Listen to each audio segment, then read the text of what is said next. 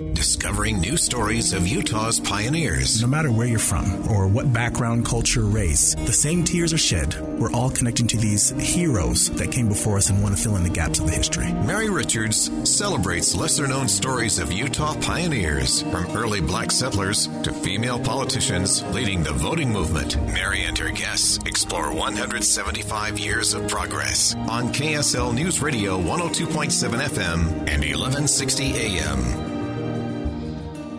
On July 22nd, 2022, a new monument honoring pioneers was unveiled and dedicated at This Is the Place Heritage Park in Salt Lake City. And it is the first monument that honors our African American pioneers who came in 1847. On the 175th anniversary of the day when Green Flake drove the first wagon into Immigration Canyon, with brothers Hark Wales and Oscar Smith in the same group, a monument to those three and Jane Manning James, who arrived later in 1847, was unveiled. On that day, President M. Russell Ballard, acting president of the Quorum of the 12 Apostles, said this: "When you start thinking about pioneers and start connecting it to who they really were, this is a very important thing we're doing. In my judgment, I don't think we'll ever stop talking about those who blazed the trail and made it easier for us." I'm joined by writer and director Mauli Jr. Bonner. Welcome. Thank you so much for having me. Tell me about that day in July. Oh, my goodness. It was an emotional day. I thought I got all my cries out beforehand, but it was a day I'll never, ever forget. The spirit there at the park was just incredible. You could just feel it. So many people were there. So many people were involved in getting to that point. Talk a little bit about the journey to have this new monument dedicated and unveiled. Yes, I mean, because it began with the film. I wrote and directed this film. His name is Green Flake, and it follows the lives of free and enslaved black pioneers that came through on that trek. And it wasn't until after the film did well and won awards, I was like, oh my goodness, great, let's take a picture by the monuments, because I live in California and I know Utah loves its monuments. And so I just assumed that there were already established monuments of these black pioneers, and there weren't. And so that's when I realized that that's what this film was all about. It was about starting to tell the stories that many have forgotten over the years. This is exactly what this hour is about. It's about telling those stories, because that importance of connecting with that history, with that heritage and that past.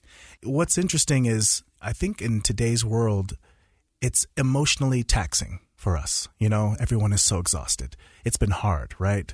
And to be able to look to our past and know that there are people that came before us that endured unimaginable trials and hardships, it allows me to know that I can overcome what's going on in my life. So looking to them, I draw strength from them. Yes. And that joint heritage, those of all different backgrounds, and we can all draw strength from that together. Yes, I love that you said that, because like you described in the beginning, the monument, it's called the Pioneers of 1847. And so it doesn't say black pioneers intentionally, because we have to get to the point to where when we talk about a pioneer, it could be a black pioneer, a white pioneer, a woman, a man. It could be any one of us. And so I just love that they're integrated into the park the way it should be. Yeah. Tell me more about Green Flake. For those who are listening and they say, I think I've heard that name, or I'm learning more about him. Let's talk about him. Yes. Green Flake was an African American that was born into enslavement, and he baptized into the church at an early age, a young teen. And at the age of 19, he was assigned to be a part of the advance team. So you think of the Vanguard Company, he was a part of that. And ahead of that Vanguard Company was the advance team that came through the valley on July 22nd, led by Orson Pratt. And Green Flake is an incredible young man because, I mean, when I said 19, I automatically think of missionaries. And a lot of us are connected to missionaries. We think of our brothers, sisters, children. To know that this young man did the unimaginable, I draw strength from him, knowing what he endured. Yeah. This is a story that now we can tell our children on Pioneer Day, any day really. As we look back at our heritage, we can say, and there's Green Flake. Now we see him in the full picture. Whereas perhaps before it maybe had gotten lost over the years or not told fully. Yeah. And what about working with the descendants of Green Flake and these incredible pioneers? Yes. So a lot of people don't know that there's descendants of Green Flake that are throughout the whole valley. Not just Green Flake, but the black pioneers that came through, free and enslaved. And they were a big part of this, a big part of me gathering history and pass down stories. And so for them to allow us for me personally, to attach to their family history was so special, especially with African Americans. It's hard to trace your ancestry. My great-grandfather was enslaved, and it ends there for me. So to be able to connect to Green Flake means so much. Yes. Since that day in July, with the dedication of the monument, what have you then learned? This didn't end that day like, well, now we have our monument and we can move on. Tell me about since then, what you've learned, what people have been discussing with you, what your kind of hopes are since then. Like you said, it did not end at the dedication. It almost was a new beginning. So now my focus is the priesthood, because those are the questions. When people see the movie, and if you watch His Name is Green Flake, you'll learn a little bit about the early black priesthood holders in the 1800s. And a lot of people thought, wait, I thought it was 1978. And so following Elijah Abel's life, because he received the priesthood in 1836, it kind of unravels the history of the priesthood and how that all happened. And I've, since the dedication, taken this story of Green Flake and black pioneers over to Africa and to Brazil. We've done screenings for over 150 wards in Africa so far. And it's incredible that no matter where I am, Brazil, here in Salt Lake City, or in Ghana, the same questions are asked, and so the same tears are shed, same questions are asked. So no matter where you're from or what background, culture, race, we're all connecting to these heroes that came before us and want to fill in the gaps of the history. Yeah. Let's talk about some of those other heroes, too. I mentioned in the beginning those other names that we are now giving them that credit they deserve. Hark Wales and Oscar Smith and Jane Manning James. All three of them incredible human beings. I mean, when you talk about Jane Manning James, she trekked to Nauvoo on foot 800 miles before making that pioneer trek. She's incredible. She was incredibly close with the Smith family. She lived with Joseph Smith in the home. Her and Emma were very close. And then you have Oscar and Hark, and they were brothers of Martha. Martha is the wife of Green Flake. So I'm kind of giving you a little bit of family history. So Green Flake ended up marrying the sister of Hark and Oscar, which is incredible. So they're all family. And all three of them, Hark, Oscar, and Green, were a part of that same advance team. Yeah. I just think about the courage and the fortitude and the humility. So many words I'm trying to fill in to help broaden my own understanding of them crossing the plains and being part of that company. I think about how we are talking about Utah pioneers, but this connects to the greater history of Utah, of the Intermountain West, of the Church of Jesus Christ of Latter-day Saints, and of the world, really. You've been going to Brazil and Africa, and it really is our shared world history, too. Yeah, it is. It is. And, what's interesting is the link of enslavement is kind of what's linking us all together, because the slave trade, it took over the world. And, of course, it came into America, and it permeated our own faith. And so for us to be able to learn more about the details of some of the pioneers that really didn't have a place to speak for themselves back then. But now, as we're uncovering these stories, we get to celebrate them in a way that they've never been celebrated. So those of us here listening in Utah, in Salt Lake City, can go see the monument, can go physically connect with place. I think there's a purpose and there's a power in place, right? Oh, absolutely. In a place, and then having representation, just to be able to go and see that there were black pioneers. It's one thing to hear the stories or even hear this message over the air, but to go and witness it. I didn't realize how important that was until it was unveiled, and then I boohooed like a baby and tried to read my words, which was impossible. But it was just an incredible moment. Those who can't go in person, they might live farther away. They're hearing this in a different state or in a different country even. What would you suggest for them to learn more? So this is, here's the truth of it. In the beginning, when I made the film, I had a screening with the church history department. And after the film, we sat and we talked, and we realized that there needs to be more on church websites so that people don't feel like they have to be a historian to figure it out. And since then, it's gotten so much better. Overload information on the church website. So start there. I always feel like if you're going to learn our history, learn from us first. And so start at churchofjesuschrist.org and then let it snowball. And there's books and all kinds of places you can go, but you'll know where to go when you start there. Yes, I love that you brought that up, because this has been one of my key things as a journalist is find the right sources and grow from there. Exactly. And contemporary sources are so crucial, and our historians at the church history department.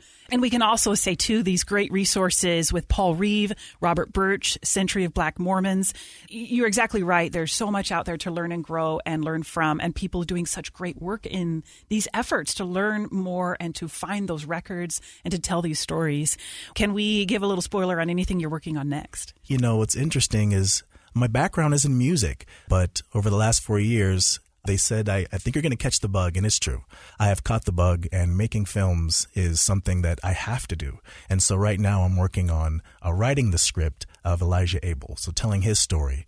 And it will be the same thing. We're going to tell his story and make sure everybody hears about it and has Q&As afterwards, and then the support that was garnered from the film will go towards building something beautiful to tell the story of the priesthood.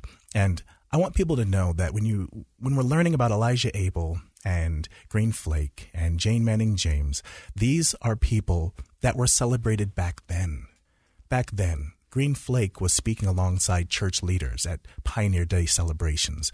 A seat was held on the front row for Jane Manning James. And so that was lost, and we're just bringing it back. Where can people view your film? I appreciate you asking that question. So if you go to Deseret Book online or in the store, that's where you can get the movie. Deseret was just a big part of making sure that this film happened and make sure that it gets into the hands of every single home. It's so important. It kind of is the launching pad to this history. Excellent. We can't wait for your next film as well. Thank you. Me too. Thank you so much, writer and director Mauli Jr. Bonner, for joining me. Thank you. Coming up next, we'll talk more about some of the amazing stories of Utah women and the pioneers in those fields.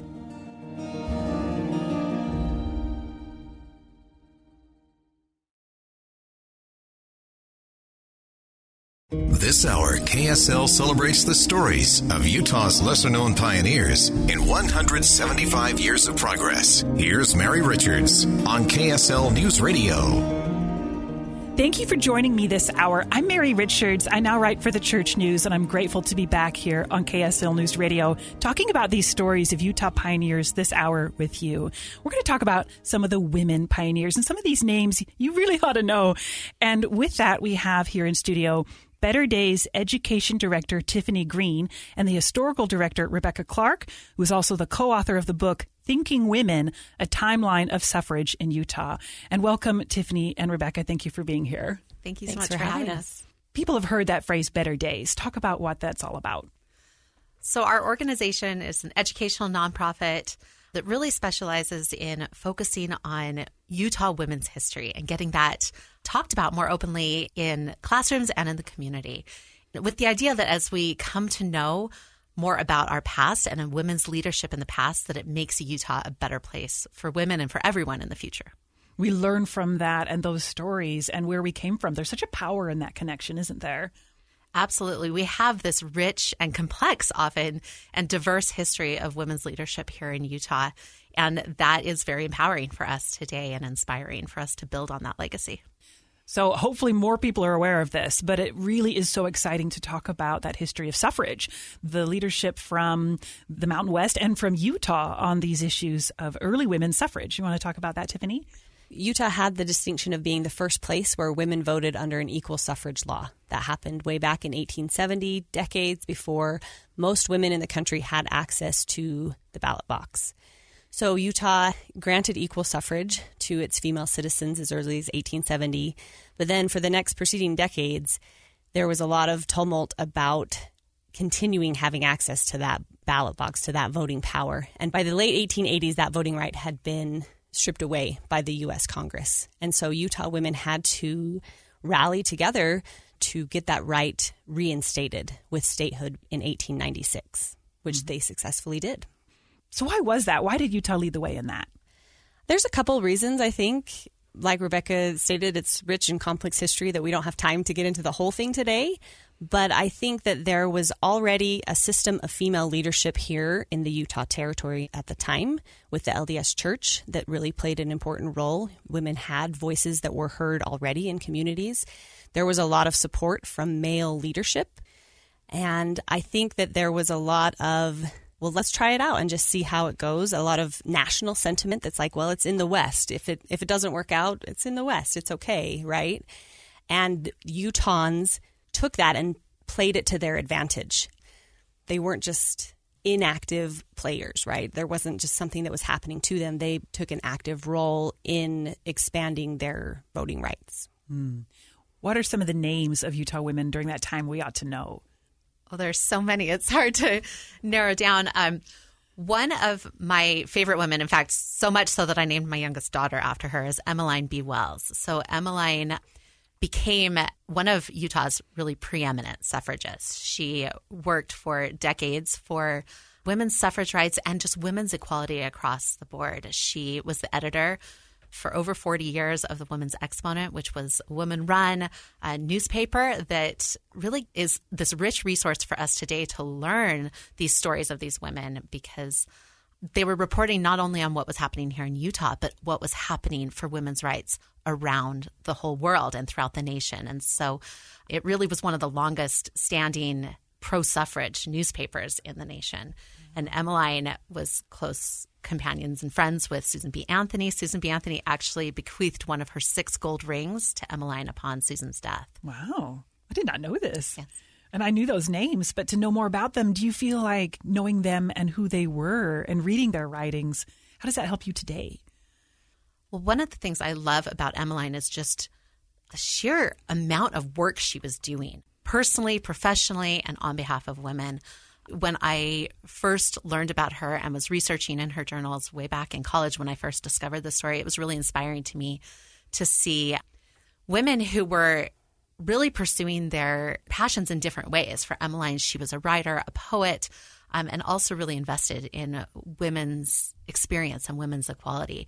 And so she used that. And we see that across the board as we have researched throughout Utah's history of women like Hannah Ka'epa, who back in 1898, so fast forwarding a little bit, she came here from Hawaii. She was a native Hawaiian.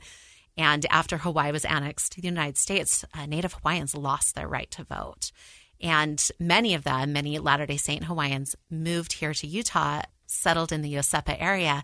And Hannah had the opportunity as a leader in that community and also as a leader among women here in Utah. She went with a group, the delegation, to the National Council of Women Convention and the National Suffrage Convention in Washington, D.C. in 1898, and stood on the platform and advocated for not only women's voting rights, but specifically the voting rights of Native Hawaiians. Wow. And she was able to put a lei over Susan B. Anthony's neck and stand as an advocate for Native Hawaiians, but also as an emblem of sort of the diversity within Utah women and the work they were doing within their own communities to show how women's voices, being part of those decisions, really made a difference across the board. Yeah. And isn't that true about Utah, the diversity here from the beginning, that there have been people from all over who have come here, and then let's claim them as those pioneers. You know what I mean? Yeah, we're not called Crossroads of the West for no reason, right? There's truth to that. And there's also geographic diversity when we tell this story of suffrage. It wasn't just women in Salt Lake who were interested in this issue. Across the Utah Territory, all the way down in Bluff, Utah, the very southeastern corner, all the way up to Lake City by Bear Lake. We have all corners of the state. We have these suffrage organizations of women who organized and petitioned their local leaders and held rallies and balls and parades to get this right to vote reinstated. Yeah. And of course, I can't help but immediately bring up, when I think about Better Days, I think about all your work helping elevate the voice and example of Martha Hughes Cannon. So who wants to talk about her a little bit? We both do. She's so wonderful, right? So Martha Hughes Cannon, we've been focusing a lot on her this year because Utah will soon be installing a statue of Martha Hughes Cannon at the U.S. State Capitol in Statuary Hall, where each state gets 2 statues to represent them. And it's really exciting to have been a part of that process. And so we've been sharing a traveling exhibit about Martha all throughout the state to tell her story, because Martha was very exceptional in many ways for her time. She was a doctor. She received 4 degrees by the time she was 25. And this is in the 1800s when women were often not going on to pursue further education. And she was a suffrage advocate, spoke in front of U.S. Congress advocating for a federal suffrage amendment. And she was the first female state senator in the nation. Yeah. And we could talk a little about her election there in a bit. But she was exceptional in all these ways, but she was also really representative of so many of the women here in Utah in her time and beyond, right? Where they were using their talents and using their passions and the things that they were interested in to then make their community around them better. And we see that as the running theme through all the women that we have researched. And how did that election go? You just alluded to that. You want to bring that up, Tiffany? Well, it was a crowded field in 1896 when that election took place. And there were so many on the Republican ticket. Martha was on the Democratic ticket. Her husband Angus was on the Republican ticket for the same seat. And she was victorious over her husband Angus. Mm-hmm. Newspapers reported at the time that Martha Hughes Cannon was the better man for the job. Oh. Can you imagine being at the dinner table discussions during that election? Oh, my goodness, for sure. What about then, you mentioned her medical training. That's something, too, that comes up in our history as we look at women in Utah, the advances they made. And it seemed to be so far ahead of their time to get that medical training and come back and help others, right? Absolutely. At the time, women were encouraged to go and get this secondary education. That's how we would refer to it today, to get this training so that they could come back and take care of these communities here in the territory and the state. And Martha Hughes Cannon was just one of many young women who went and trained as doctors and nurses and then came back to start hospitals like the Deseret Hospital here. We had women that went back and had nursing training and came back and did nursing courses, again, throughout the state, from north to south, east to west, in small towns. These women were training other women so that our healthcare needs could be met. One thing that I love about Martha is that as she was obtaining these medical degrees, she also obtained an elocution degree, a degree in public speaking, that she realized and had this vision, right, even then, as young as she was, that to really change things, she would need to have those skills as well. And I think that that was just a precursor to her deciding to run for office with the goal of really changing the public health laws at the time. And once she was in office as a state senator, she revolutionized public health here in Utah and established the State Board of Health. And her public health bill, we still have the benefits of that today. Oh, wow. Well, and they named the health building after her, the state. Absolutely. Yeah, there on North Temple. So you mentioned those women who went east to west, north to south. And I think of all of those names, all of those people who sacrificed their own time and really used their gifts to bless others. I see that history of Utah women, and I think I see that today, too, among Utah women, don't you? Absolutely. I think it's a universal quality that we can gain a lot of strength from learning in the past, but it's really easy to see it in the present as well. Yeah. One of the really interesting themes that emerges in this research as well is the collaboration between men and women. Here in Utah, particularly within that movement for early women's rights, that was a unique element. In most states, the fight for suffrage and women's rights became very adversarial between the men and the women. But for unique circumstances here in Utah, they had wide support for women's rights from both the men and women, particularly Latter-day Saint men and women initially, and then that expanded as women had the right to vote so early, 50 years before the 19th Amendment, and were so engaged in that political process. Really, across the population, there was wide support based on the experience of having women be engaged in the political process and seeing the benefits that provided for the community at large. And so Utah then became this example for the rest of the nation who was debating about women's suffrage and making all sorts of dire predictions about what would happen if women started voting, right? And that the world would come to an end. And then Utah, men and women here, were able to stand and advocate for the benefit of having women's voices in the decision-making process and women at the table. And we see that still today, the importance of that and the need for women to be really actively engaged in that process because it makes our community better for everyone. And it doesn't take away from men. It doesn't take away from others if you're uplifting women. I love how you said we have that example from our history of working together and uplifting each other and being on that same level in a way. And we're talking this hour about Utah pioneers. That's something we can learn today as well, right? Yeah, I mean, particularly with the early pioneers and the Latter-day Saint pioneers, kind of the initial impetus for that support really stems from that they saw their work within the women's rights movement as being part of the restoration of the church. And I think that that is a really inspiring and also instructive point that has come through as we've seen this, that the doctrine that they were learning at this time of individual divine potential for divinity and a unique perspective on Eve and her wisdom gave these women kind of feeling that they had an understanding that they could share about women's place, and it reframed their view of themselves as women, and I think also impacted how that partnership was viewed by both men and women. And so they really saw their work within the suffrage movement as being part of fulfilling the prophecy that Joseph Smith had made when he first established the Relief Society organization, the women's organization within the Latter-day Saint Church. He said, this is the beginning of better days for women. And leaders within the church since then have pointed back to the birthday of the Relief Society as being kind of the beginning of the modern women's movement. It was 6 years before Seneca Falls Convention. And so I think that we see that thread too, especially in those early years of such widespread support. And then the rest of the population built on that, and we see women in all communities emerging as leaders within their circles of influence. And Tiffany, this legacy of women in Utah and these names and stories we've been talking about, Utah women pioneers, how does that affect you today? It helps me today feel a part of something that's been going on for generations. And that's actually a point I wanted to bring up today, is that when we talk about women in the past, we don't want to say that these women just appeared from nothing to be great. Martha Hughes Cannon didn't just become who Martha Hughes Cannon was because she is exceptional.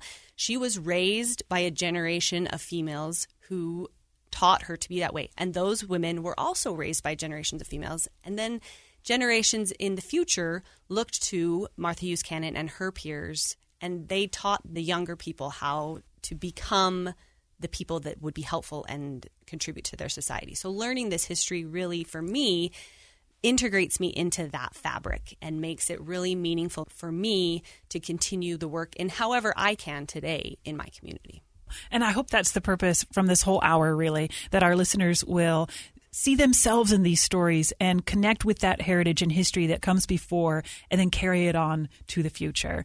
And for those who want to know more about this particular topic, go to their website, utahwomenshistory.org. My thanks to Better Days Education Director Tiffany Green and Historical Director Rebecca Clark for their time today. Thank you so much. Thank you. Thanks. Coming up next, we'll talk about some of the innovators and inventors from Utah's pioneer history.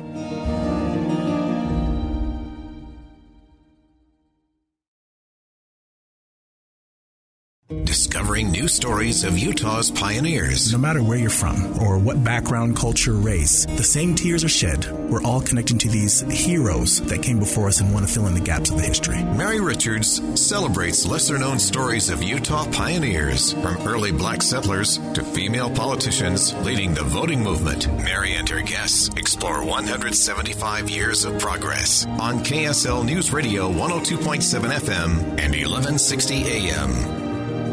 Welcome back to our discussion about Utah's pioneer heritage as we explore new stories and lesser-known names from our history, including the inventors and innovators.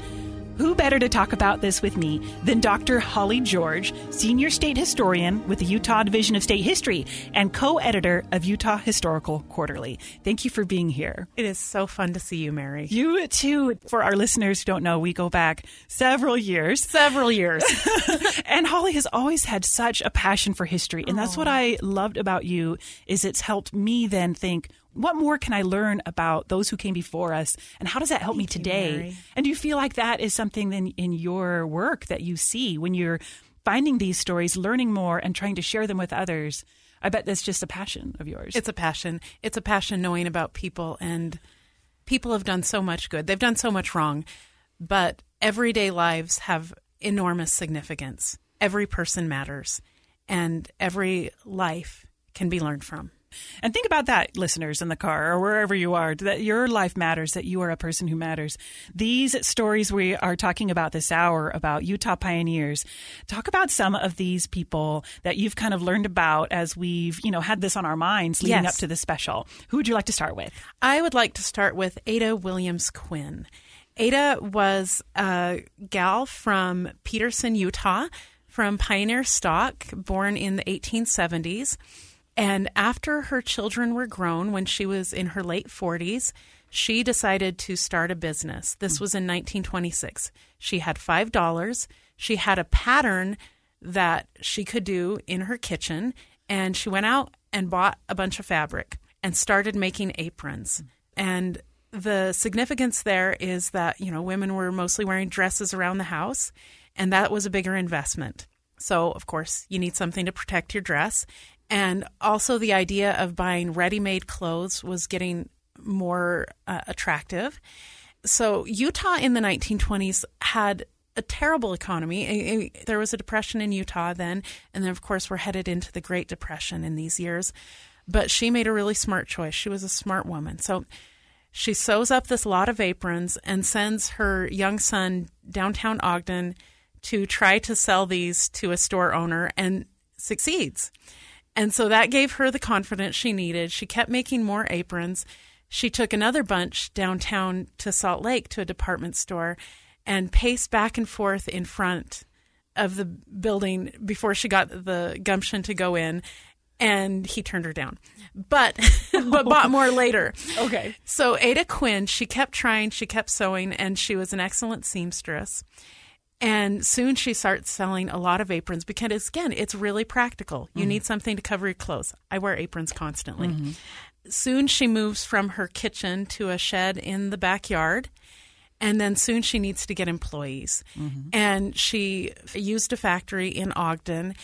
And she made sure that there were amenities like a cloakroom and a lunchroom, a restroom, good lighting for her employees. And here's a part of the story I love. That Ada Quinn, she wanted to hire widowed mothers and unwed mothers to give them a chance. Wow. And so she had a tendency to do that. And she gave people a good wage, even though it was the Great Depression. And she keeps building her business. She's got an eye for colors and nice combinations. And she was always honest and forthright in her buying. And so she built good credit with fabric suppliers. She built a relationship with JCPenney Company, and she became the exclusive supplier of aprons to JCPenney Company. And soon her products were sold throughout the world. Wow. And one thing I love, she patented, I think it's like 8 or 12 designs. And the patent process is really difficult.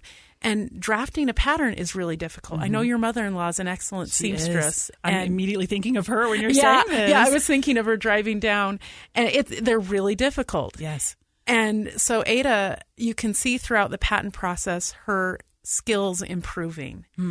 And so she was a remarkable woman. In the early 40s, she ran for governor of Utah.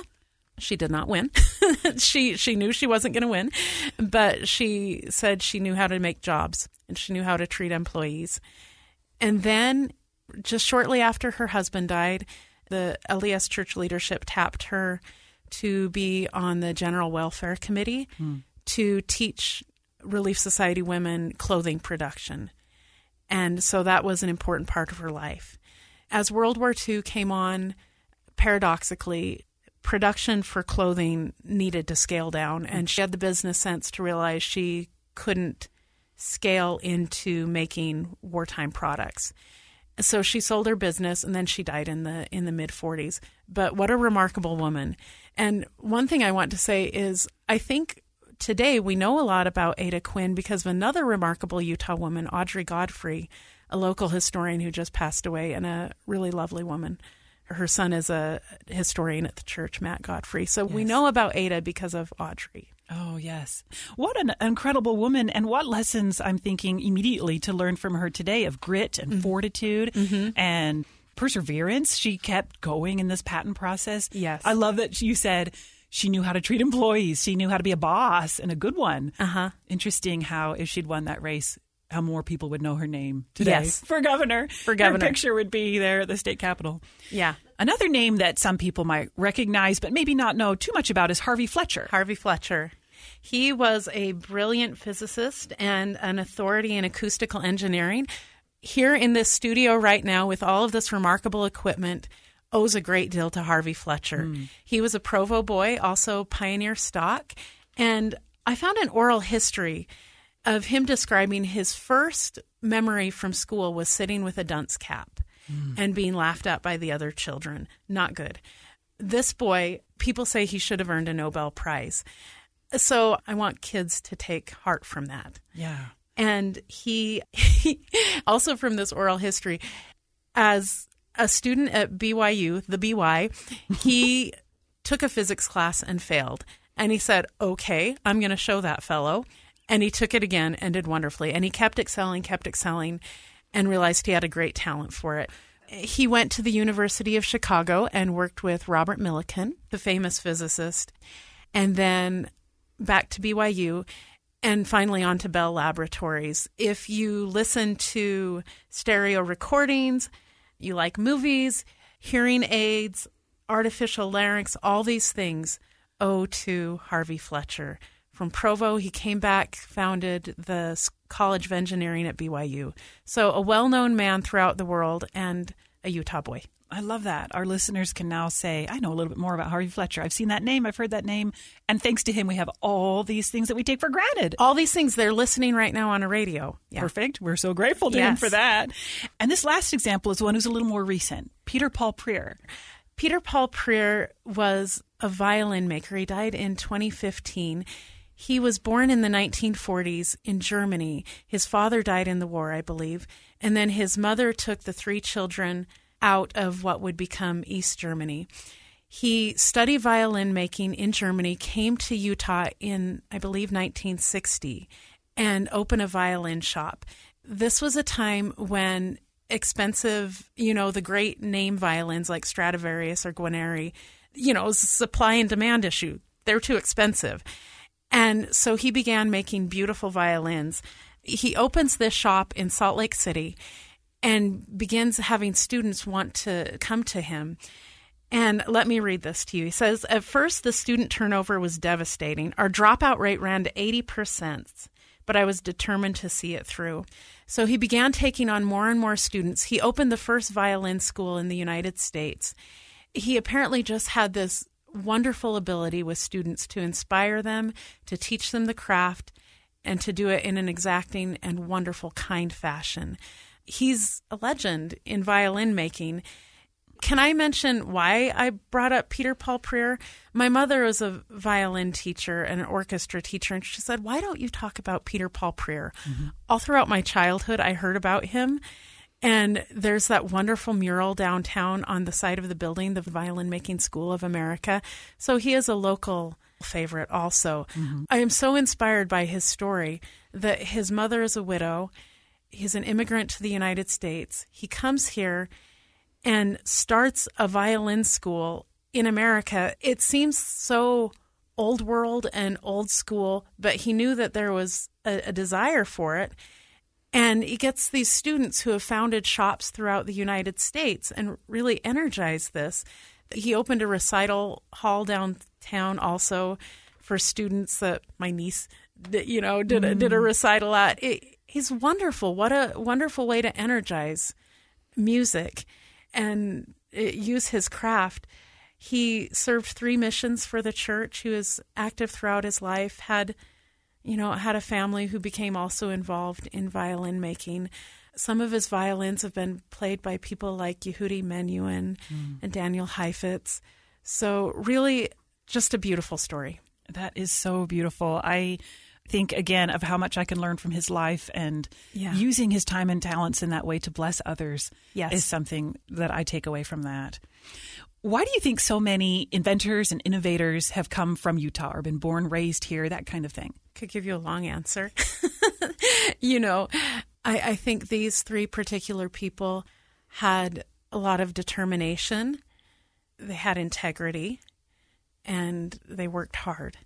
I think the state as a whole, there are other things that have contributed to the innovation. A lot of infrastructure from World War II and the universities make a big difference. But I think these three particular people personally showed a lot of willpower and smarts and willingness to work hard. Excellent. What great examples. Thank you so much for coming and for sharing these with us. Dr. Holly George, also my friend Holly. Yay, Mary! The co-editor of Utah Historical Quarterly and senior state historian at the Utah Division of State History. Everybody go check them out, learn more about our past here in Utah. Coming up next, talking with Ellis Ivory of This Is the Place Heritage Park about finding a place in person to connect with history.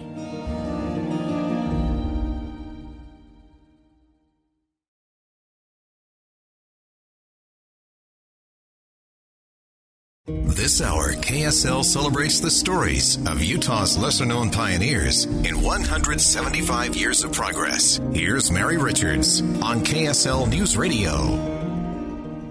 This hour, we've been discussing some of these new or maybe lesser-known stories of pioneers and Utah's heritage. What better place to learn more about Utah's shared heritage than This Is the Place Heritage Park? Again, I want to read this quote that I started with in the beginning of the program from President M. Russell Ballard, acting president of the Quorum of the 12 Apostles of the Church of Jesus Christ Latter-day Saints. On July 22nd, at This Is the Place Heritage Park, he said, "When you start thinking about pioneers and start connecting it to who they really were, this is a very important thing we're doing.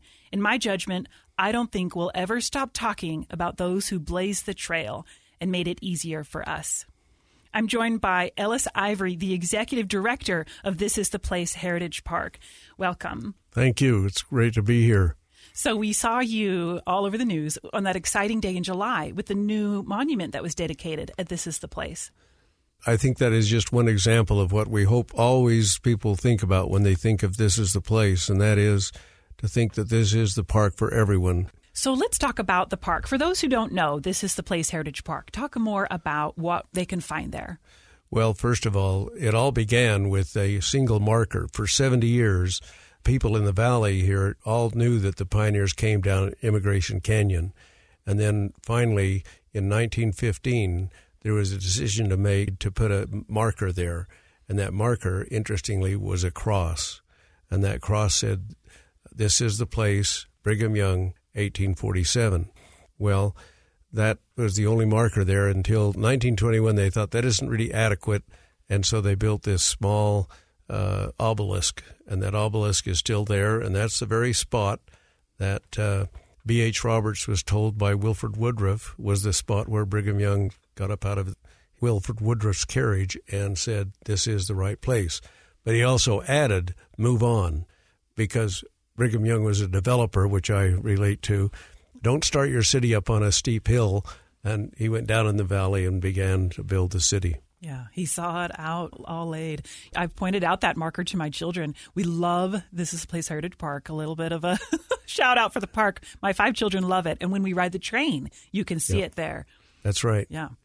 Well, and of course, when people come to the park, it is our hope that they have a good time and enjoy things such as panning for gold and other things that feature the history.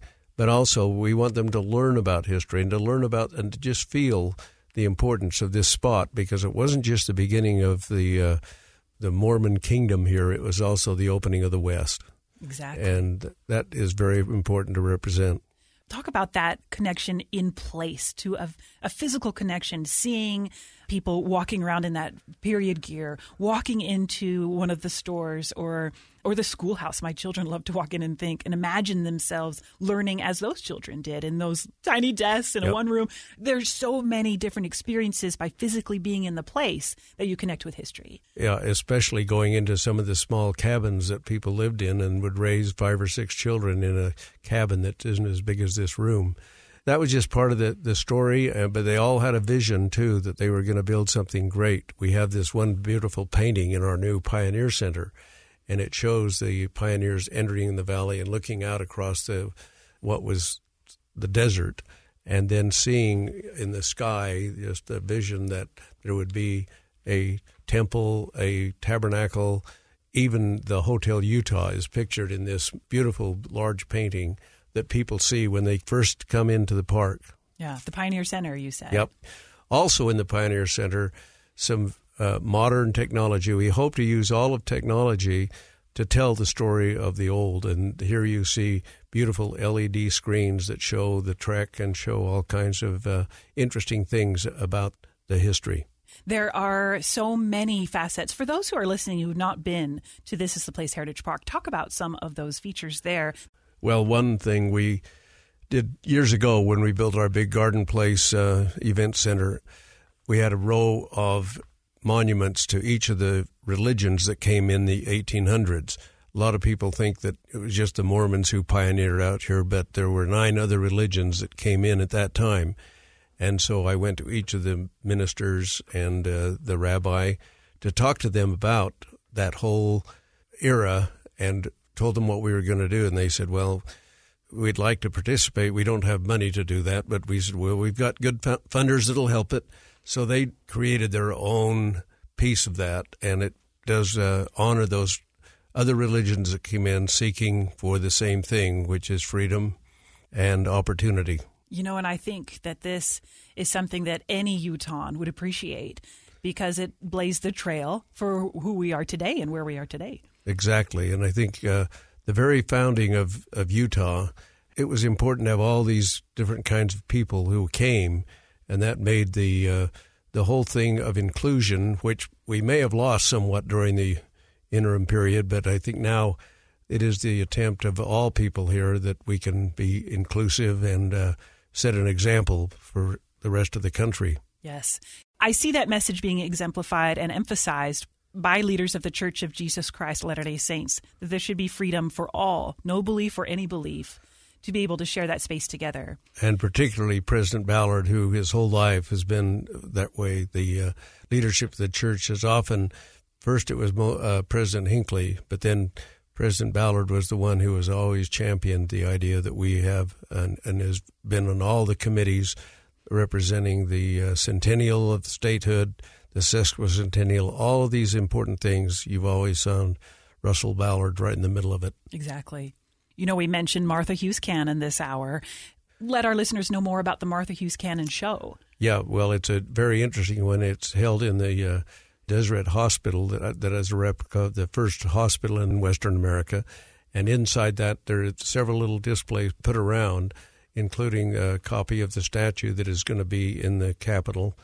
And that is all very timely today because it is, again, among all her other great contributions to the state, it's important to remember she was a woman.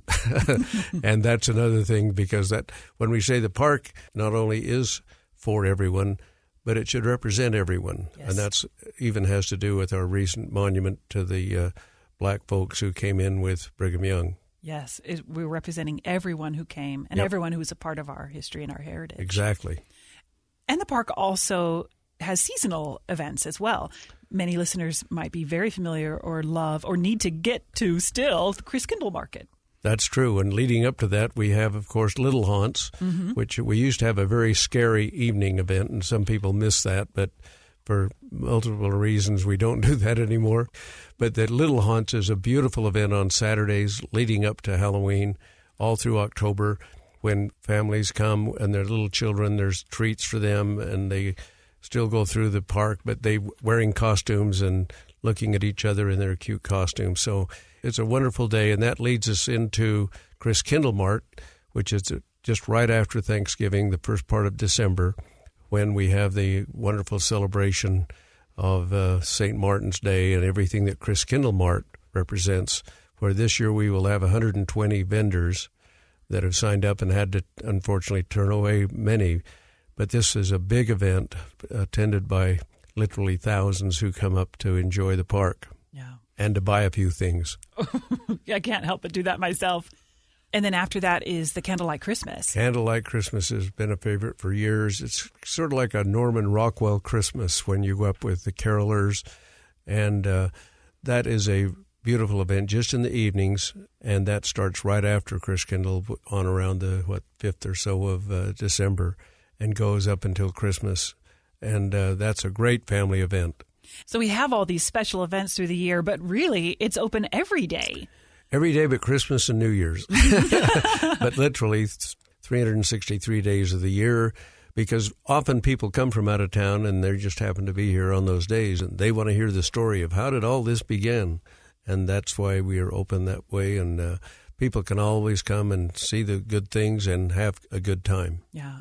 You talked about that story of how we began, and in this past hour we've been discussing some of those names, maybe forgotten, maybe not as emphasized, and you can see their names, learn more about them at This Is the Place Heritage Park. Absolutely, and learn about them in a way that is both interesting and hopefully memorable, such as the Pioneer Children's Memorial, walking down the stream and seeing there the sculptures that represent the Rocky Ridge, crossing the Sweetwater, and then just feeling the spirit of what it was really like for those people when they made the trek. So tell me a little bit more also while we have you about why you are so interested in this. Well, I guess my history goes back to the very beginning, because before Molly Bonner, I know, was told about the experience with the Black pioneers coming in 2 days before Brigham Young, those three who camped down on 17th South and 5th East. Well, fortunately, my great-grandfather was in that group as well. Matthew Ivory camped there that night, and his name is carved in the stones down on that little monument. And I like to call that the first Ivory home in the valley, because he had he had a lot to do with getting the thing started too. And so I felt that. I didn't feel it nearly as much until I got the wonderful opportunity to come up and serve at the park. But I've been there now for 16 years, and it's just one of the great enjoyments of my life, and glad that this came along. Speaking of enjoyment, I've so enjoyed spending this time with you to talk about This Is the Place Heritage Park and connecting in that physical place to our heritage and to our history. So well, thank and you. I've enjoyed being here, and invite all to come and have a good time and learn more about our wonderful history. Thank you so much. Ellis Ivory, the Executive Director of This Is the Place Heritage Park. And thank you to all of you for listening this hour as we've talked about 175 years of progress, discovering new stories of Utah's pioneers. I'm Mary Richards from the Church News. Glad to be back here on KSL News Radio.